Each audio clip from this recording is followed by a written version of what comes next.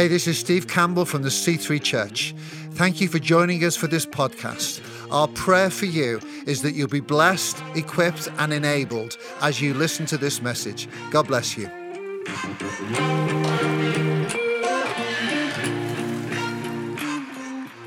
Thank you very much. Appreciate it. Okay, well, great to have the graduation last night, 16 students.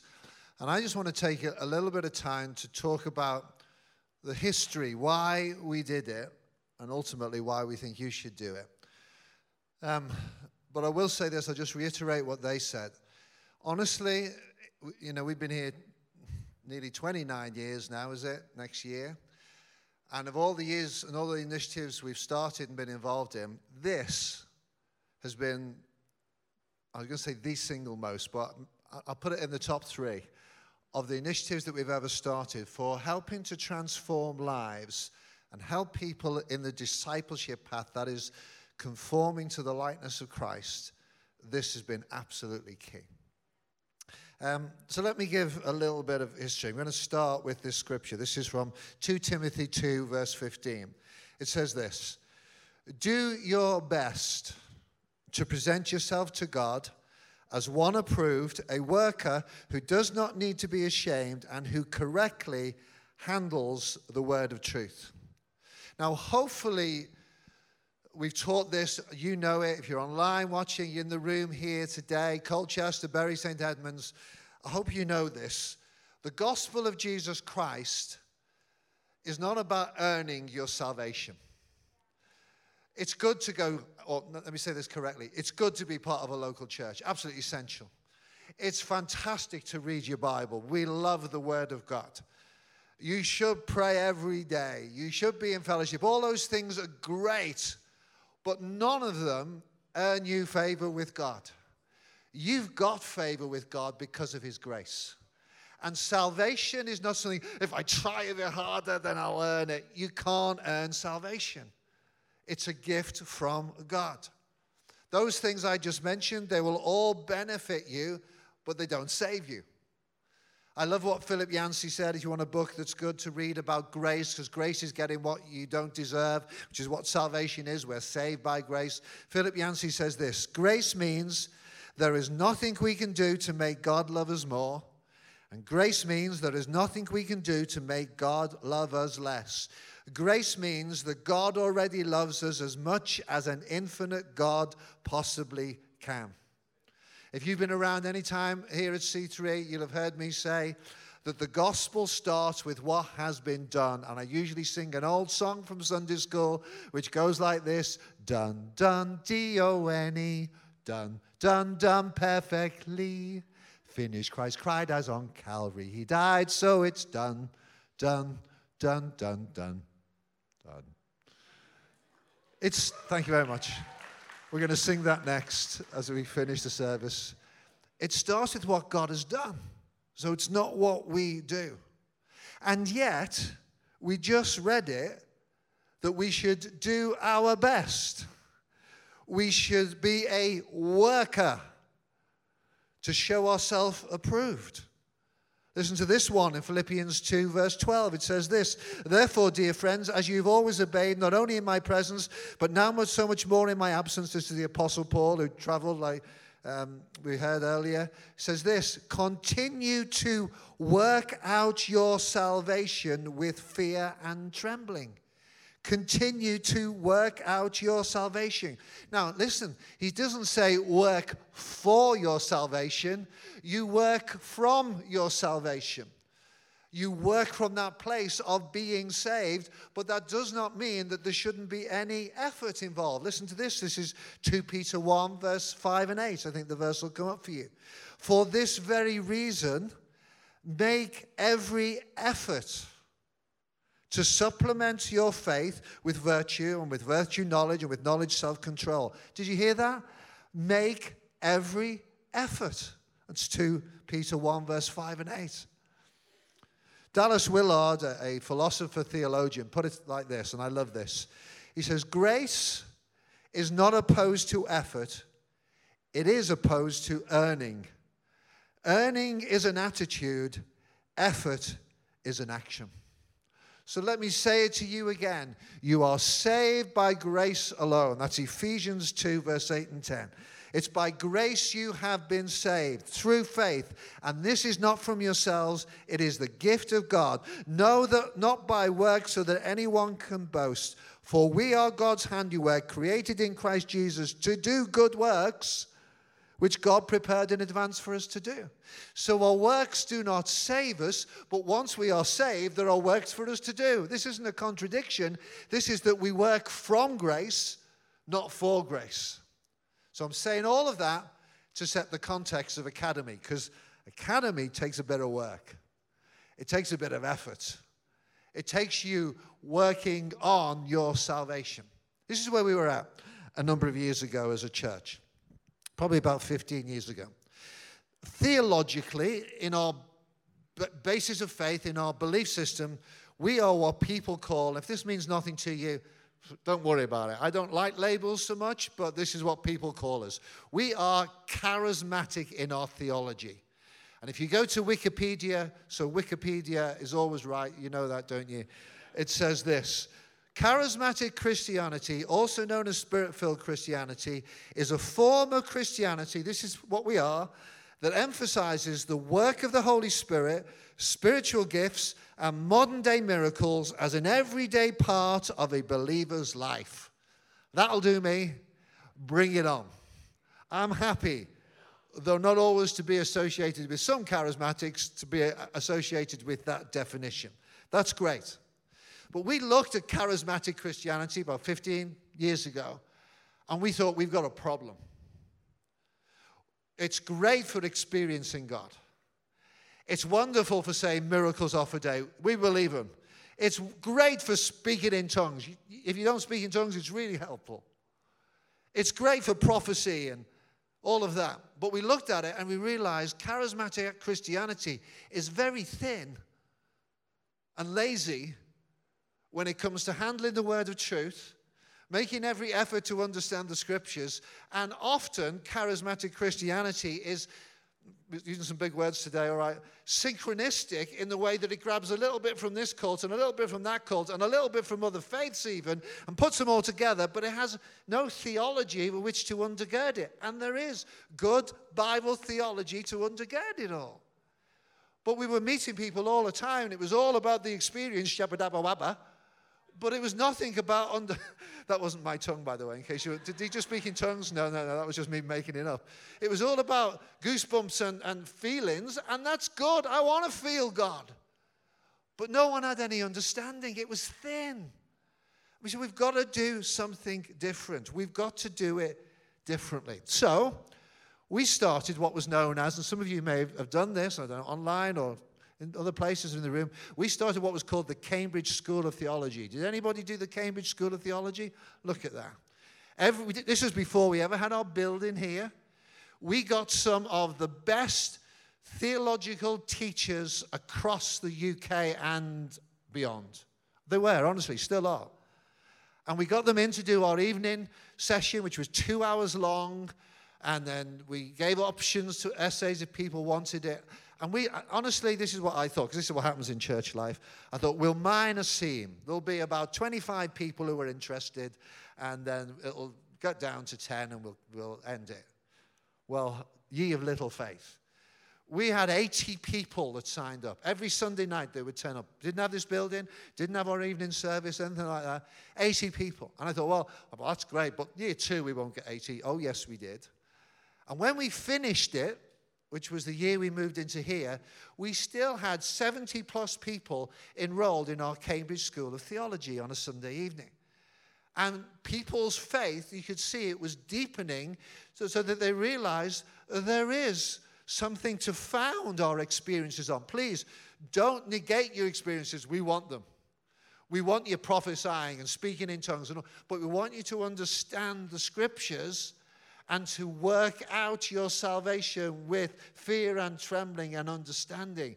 To show yourself a worker, or where I come from, they say worker. To show yourself a worker approved, that you are doing what God wants. So we closed with 70-plus people with our Cambridge School of Theology. We closed it at a height. Why did we close it? Because we wanted to go two directions, and this is where it comes to the academy. At that point, we partnered with Westminster Theological Center, WTC, because we searched around other organizations that were doing robust, charismatic, theological study, and it was accredited, and we loved what they were doing.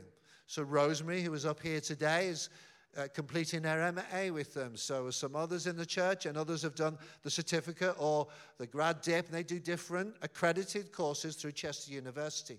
So we partner with, we have a hub here.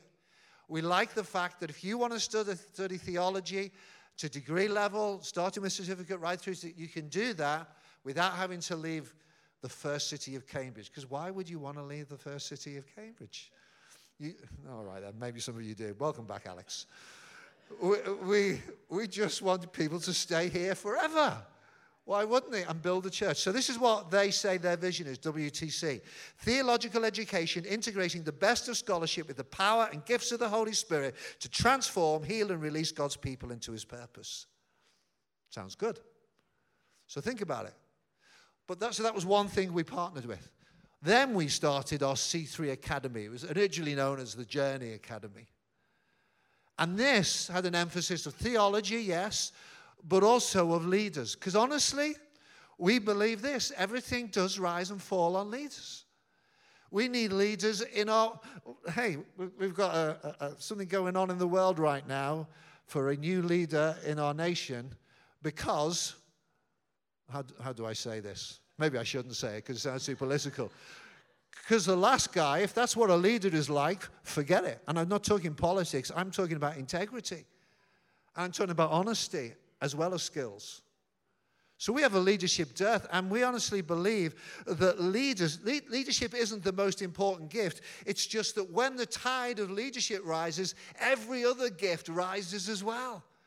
So all the boats rise when the tide comes in. Same with leadership. All the other gifts will be released if a leader is functioning and doing well in what they should be doing. And we're not just talking church leadership. We want to produce leaders in every strata of life. Every area.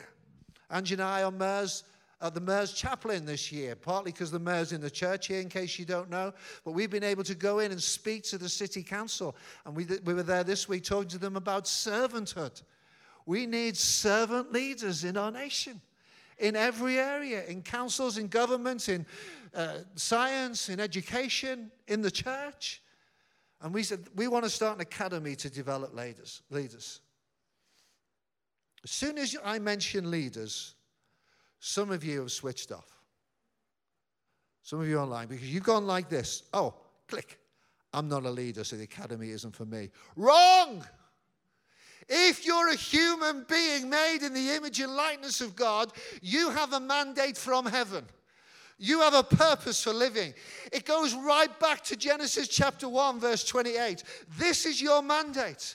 Rule and subdue. God created us in his image and in his likeness. Nothing else was created like God. And then he told us, go and rule as his vice regents, as those that are ruling on his behalf. See, I think, this is just a thought of mine, I wouldn't die for this. I think God said at the end of creation, it's very good, because that's what he says in Genesis 1. He didn't say it's perfect, because there's still stuff to be done, and we are those that are meant to carry it on. So we made nothing else, no one else other than human beings are made in the image and likeness of God. And we are to go into all the world and to rule and subdue. Use modern day words. Cultivate and innovate. That's what we're meant to do.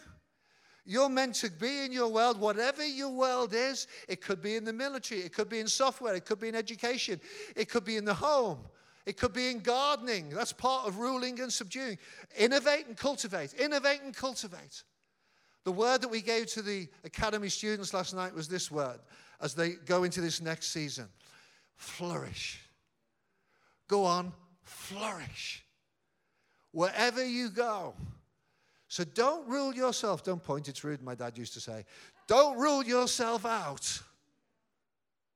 And say, well, I'm not a leader. Yes, that's true of every human being that can have influence. How much more of a human being that's given their life to Christ. See, too many Christians have stepped out of leadership and influence roles and left it to others, and then we complain that there's a hole and there's a vacuum and others are leading without a knowledge of God and understanding of his ways.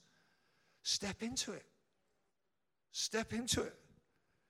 When God created us, he gave us an earthly vocation. There's a lot of theology around this. I can't go into it about, if you look it up, it's called Imago Dei. That is made in the image and likeness of God. That's what we're meant to be and to lead our world wherever we go. Image bearers into all the world. I finish with this. John Calvin, in one of his institutes of the Christian religion, wrote this: the knowledge of God and that of ourselves are connected. Without knowledge of self, there's no knowledge of God. Without knowledge of God, there is no knowledge of self. And one of the things we want to do on Academy is we want you to help you understand yourself better. We do a lot of this through Life Thrive, which my wife is an expert on. Someone asked me the other day, what have you learnt most from your wife in your leadership journey? You know what my answer was in that? That the more I understand myself, the better leader I can be. She's been on at me to understand, why do you react like that? What is it? And one thing we do when we do Academy is help you understand yourself better. In fact, you've heard it in the testimonies this morning. And then we want to help you understand God better. It's broken down in 3 terms like this. Number 1 is a theology. Don't be frightened by that word. Theology is just a study of God. Who wouldn't want to study God? And the best way to study God is to get to understand what he's spoken. God has spoken. It's in the Word. So we explore. We want you to understand the great big arch of God's grand redemptive plan from Genesis to Revelation. We can't do a deep dive into every book, but we do on some. And we try to help you understand and to locate yourself in it, because the story ain't finished yet. And you're being written into the story. Someone made in the image and likeness of God. That's the first term. Then the second term, it's more about understanding yourself more. One thing I've learned in my 30 plus years of leadership is the hardest person to lead is me. If I can't lead me, I can't lead you. So it's a lot about self-leadership and understanding ourselves. And then the third term, we get pretty practical on how you can grow in your skills and upskill yourself as a human being. You see, this is the way to flourish. I was reading Psalm 148 this week, and it talks about the mountains and the stars worshiping God. And then it goes on to talk about kings and queens and human beings worshiping God. And I thought about, well, how does a star worship God? Because I don't think stars sing, because we tend to think, as soon as someone says to you worship, you start to think about songs you sing. That's an tiny little bit of worship. Worship is not always an emotional response that involves a song. The stars worship God by being a star. And the mountains worship God by being an awesome mountain. Look at that mountain. That mountain's not singing, as far as I know, unless there's some voice I can't hear. They're just worshiping God by being an awesome mountain. And the animals, they're not made like us. They're different. They worship God by being an animal, by running as fast as a cheetah, is it? I just thought it was a book we used to read about My Dad's Brilliant. You know, my dad can run as fast as a cheetah and he's as strong as a gorilla. Well, all those other animals, they worship God by just being themselves. How can human beings worship God? Oh, by gathering in church and singing? No. That's part of it. It's by being fully human. Fully representing and growing in this understanding that I want to be in the image and likeness of God. And the best person who has demonstrated that on the face of God's earth, his name is Jesus. And the more like him we become, so our worship is more about beholding him because of who he is, and then we become like him as a consequence. It's about being the full human, about being the best electrician I can be, about being the best mum and dad I can be. It's about being the best, so I could go on. When you write software, you're creating something that shows you are made in the image and likeness of God. It's by flourishing as a human being, and God is praised, and you are fulfilled by that. And that's what we want to do through Academy. We want to help you be the best version of yourself you can ever be. And we think we can help you. And we think we've seen it already. So why don't you consider it? At the end of this service, you'll be able to go into our Next Steps lounge. And you'll be able to talk to Rosemary, and we've got brochures there. There are different options we already talked about. You can do the 1-year course, or there's a 3-year full-time option now that we're introducing. You could discuss that. We may not take you on this year because we're trialing it a little. So first down here is going to happen it with Anya. And so we're looking at a full-time option as well for those of you that feel maybe called particularly into church leadership and church ministry, which is a high calling, but it's not for everyone. But we want leaders in every sphere, and we help equip so you can do it part-time. Ian said it so briefly as well. We can do it anywhere. Colchester, Bury St Edmunds, here in Cambridge, online, because we're doing it online as well as some in-person days throughout the year. So pray. I'm going to pray, and after I prayed, I'm going to hand over to the location pastors who are with us in our different locations today. Let's bow our heads and pray. Lord Jesus, thank you for this wonderful call that we have on our lives, every one of us, to make our world better, to rule and subdue, to innovate and create and cultivate. Help us, we pray, to do it to the fullest extent that we can, as those made in your image and likeness. Thank you for those who are graduating today as they go into this next season. Bless them, we pray. And keep them. In Jesus' name. Amen.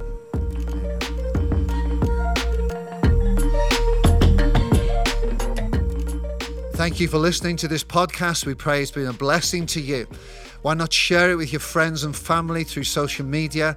If you're not on the regular podcast list, then why don't you subscribe? Thank you especially to those that give. If you want to give to this ministry, you can go to our website, thec3.uk/giving, and get involved. God bless you.